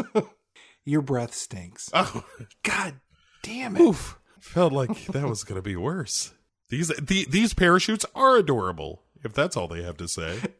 At this point in the movie, the mom is like, you know what? I'm going to just burn up these custody papers because you know what? Who cares? Holiday magic. Right, that's also not how that works. Like, that's your copy. That's on file. Hold on a moment. Somewhere. Hold on a minute. In those papers, it says, I do not want my ex-husband to have visitation with my son because he is pretending to be Santa Claus. But then she's like, you know what? He really is Santa Claus. I'm going to burn it up. Like, you can't have it both ways. Right. If you're the judge, you're like, oh my God, he's starting a Santa cult. Mothers, calm your chill. Well, you know what? We are terrible people. Really interested. No, you know what we're really interested in when it comes to this podcast? Recycle. And also, mass suicide, apparently. In equal measure. At this point, all the cops just like rush the exterior of the house for the second time that day. And there are at least like 30 officers in full tactical gear, and the whole neighborhood comes out to see what the hell's going on, which as they should. The mom comes out and she says, hey, no, we're good. And then the sleigh flies over the house and off Santa Scott goes. And some kids outside sing Santa off to safety. They're actually elves, and you can tell by their Vulcan ears, which, you know what, maybe this is their chance to escape from freedom from this horrible Mola Ram dungeon of doom that they're forced to work in. Especially after they saw what happened to the elf from rapping. We have to be free. None of the cops outside try to shoot down the sleigh. They're just like, aw. Right. Charlie tells his stepdad, Judge Reinhold, that he thinks that he will go into the family business, meaning that he's going to kill his father and become Santa Claus. Right. I need to be with either that, or I need to be with him at all times, so that when he dies of natural causes and or accident, then I'm there. Fake snow starts to fall, and we see Charlie shaking up and looking into his snow globe. And then his dad, Santa Scott, comes floating down from the sky, and he says, what? I've been gone 10 minutes and you already miss me? 10 minutes, really? This guy has a job to do. Does nobody understand that time and speed is important in this line of business? Look, time is money. Money is power. You said that opium was money. Money is money. What is time again? I still love all that shit, man. See, kids, what they do is it's called a callback. It's when they make a joke, and it's the same joke as one they made before. Preferably, the more time you can put between the first time you say it and the next time, it's kind of funnier. It's a whole comedy thing. Kids, let's just watch this perfectly charming Christmas classic. Oh my God, that was way better than I expected. He's like, yeah, what the fuck do you want, Charlie? And he's like, well, I just wanted to see if you would come. And he's like, well, that's fucked up. I gotta deliver all these presents to kids. And then he's like, well, can I go with Dad to, the mom who's like, hey, I believe now. Yeah, but Santa Scott asks, he's like, hey, Charlie, do you want to go with me on a sleigh ride? He's like, because if you do, you got to ask your mom. Which, look, man, that is a classic dick move of a divorced parent. You offer up the goods, but you make your ex decide if you get to be the hero or if they have to be the bad guy. It's a win-win for the one offering up this proposition. Yeah. It's an amazing stealth move. And then the mom says, yeah, it's okay. But then she immediately gets all mouthy as Santa Scott and Charlie fly off. And she's barking orders that they shouldn't go over any oceans and don't go too fast. And the last lines of the movie are, Scott! Which, how did we not get a it's at the end of this movie? I thought it was Scott and then Santa. It doesn't matter. She's nagging the shit out right. of It's like, why are you so upset when you just, like, this has happened before? Like, if you've accepted the fact that he's actually Santa Claus, you should now feel safer, I would think, with the kid flying around in the sleigh, which he has already done, to your knowledge. But how did you not get a It's no at the end of this movie? Fantastic question. I have no idea. Unless that somebody just had the sheer restraint, and it's hard to imagine that was just like, you know what? That's too much. We're trying to make a Christmas classic, people, and we don't want to date it. So we got a couple of grunts here and there for the people that are looking for it, but in general, it's not grunt heavy. I expected more grunts in this movie than there were. I had a lot of grunts that I made watching this movie, but they weren't Tim Allen grunts. No. It was like, oh, God. Jeez. Yeah, jeez, they were more Carol O'Connor grunts than Tim Allen grunts. Mine were more the Charlie sighs, like right when his mom's about to leave. It's Let me ask you this. Yes. Have you ever seen the Santa Claus 2 or the Santa Claus 3? No, I have not. I me neither. barely like this one. Like this one I can tolerate. It's kind of fine. Like I don't like Tim Allen in this, but I like him more than I feel like I should almost. I just get tired of the tool time shtick, but overall I think he's fairly okay in it. And yeah, it's not a great movie. I don't want to land on it that way, but it's entertaining enough. It goes by pretty quickly. There are a couple that Mary Gross line I think is legitimately funny. And yeah, it's a weird movie because of all the belief stuff and the divorce stuff and that kind of thing. And maybe I'm just drawn to it because it is like this kind of oddball, dark kind of Christmas movie. Even though it doesn't seem that way, but you scratch the surface just a little bit, and it's a little bit depressing. Kind of like Mrs. Doubtfire is, where it's like, this movie's kind of sad. I would agree with that. That is they definitely live in the same neighborhood.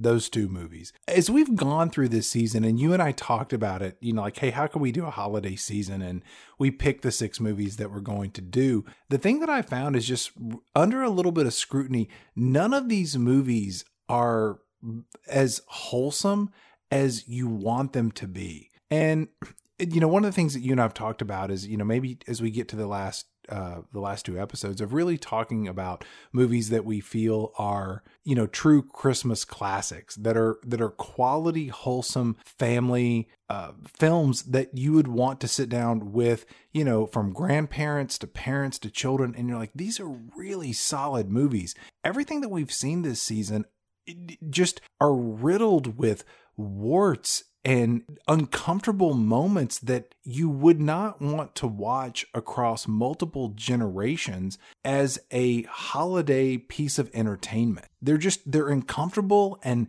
difficult, and they have subject matter that is just way too complicated for traditional holiday family fare. I would say even It's a Wonderful Life, though, has a naked Donna Reed in a bush for a portion of that film where you're like, really? And Suicide. Dead war heroes. George Bailey, Harry Bailey didn't exist. Every man aboard that carrier died that day. Even those movies are like, fuck, an entire carrier of people died in It's a Wonderful Life, in theory, in the magic world. But yeah, I don't know. I think the finale, without tipping our hand too much, the finale is that kind of wholesome, this is very kid-oriented kind of film. I would say the one that we have coming up is another one that's just like, really? You know what, Bo? I need to sincerely apologize. For the last 60 seconds, I've been thinking about a naked Donna Reed in a bush. I'm telling you, man, Donna Reed and It's a Wonderful Life. Look, hubba hubba. I have an uncomfortable relationship with the Donna Reed show to this day, where when I watch it, I'm just like, God, Donna Reed. There is something so sexy about her. And then I get lost, and I'm like, this is a 50s sitcom. This is like the most intentionally wholesome thing on the planet. And I'm thinking about fucking Donna Reed the entire time. So, speaking of fucking Donna Reed, in our next episode... You can go to our website. Buffalo Gal, what you put out tonight.com. Our next episode of this incredibly uncomfortable, erotic season. The most erotic film of all. You won't believe it. It should have starred Shannon Tweed. We are going to be spending a little bit of time Home Alone, the cinematic classic from 1990 that was a juggernaut. It was as big as a movie can get. It had a massive impact on multiple other movies, really impacting their overall box office draw, and, spawned quite a few sequels. It inspired quite a few careers, and is a very interesting movie with a lot of complicated history around how it was made and just sort of the impact that it had related to the actors that were in it, the writers, the directors, and just across the board. So I'm looking forward to having that discussion and delving into Home Alone, quite possibly the most successful movie financially that we will be discussing this season. Much more so than the finale, because the finale, it did not make a whole lot of money. No, but it is so good. Oh, it's so good. In the kind of way that this show deserves, you know. But Home Alone, welcome to the show, Daniel Stern. That, to me, Chud's Daniel Stern makes his first appearance on Pick Six Movies, and I hope it's not the last. I love Daniel Stern to no end, and I haven't seen Home Alone in easily 20 years, so I don't really. Oh, yeah, that is amazing to me, because especially because I have a young son, I watch that movie every single year, and I definitely have an opinion on it. I cannot wait to share it with you and our listening audience. So please come back next week. Like, rate, review, share. Let us know what you thought. Drop us an email. Send us a comment. You know how the internet works. Because next week we're going to come back and we are going to talk through one of the most beloved holiday classics that exist. In the pantheon of Christmas movies. So, Bo, any parting thoughts on the Santa Claus? Well, get out your toolbox, your bottle of tequila, because we're going to get drunk and screw everybody. Kids, let me ask you a question. Look, I know that there were a lot of things I brought up, but here's the question I really want to know. Who do you love more, me or your mom? Can I just have a cheeseburger, Dad? Answer the question. You, if you'll feed me. Hold on, I want to pull into McDonald's. You answered correctly. Teachable moment. Food equals love. Got it. We'll see you next week on Big Six Movies.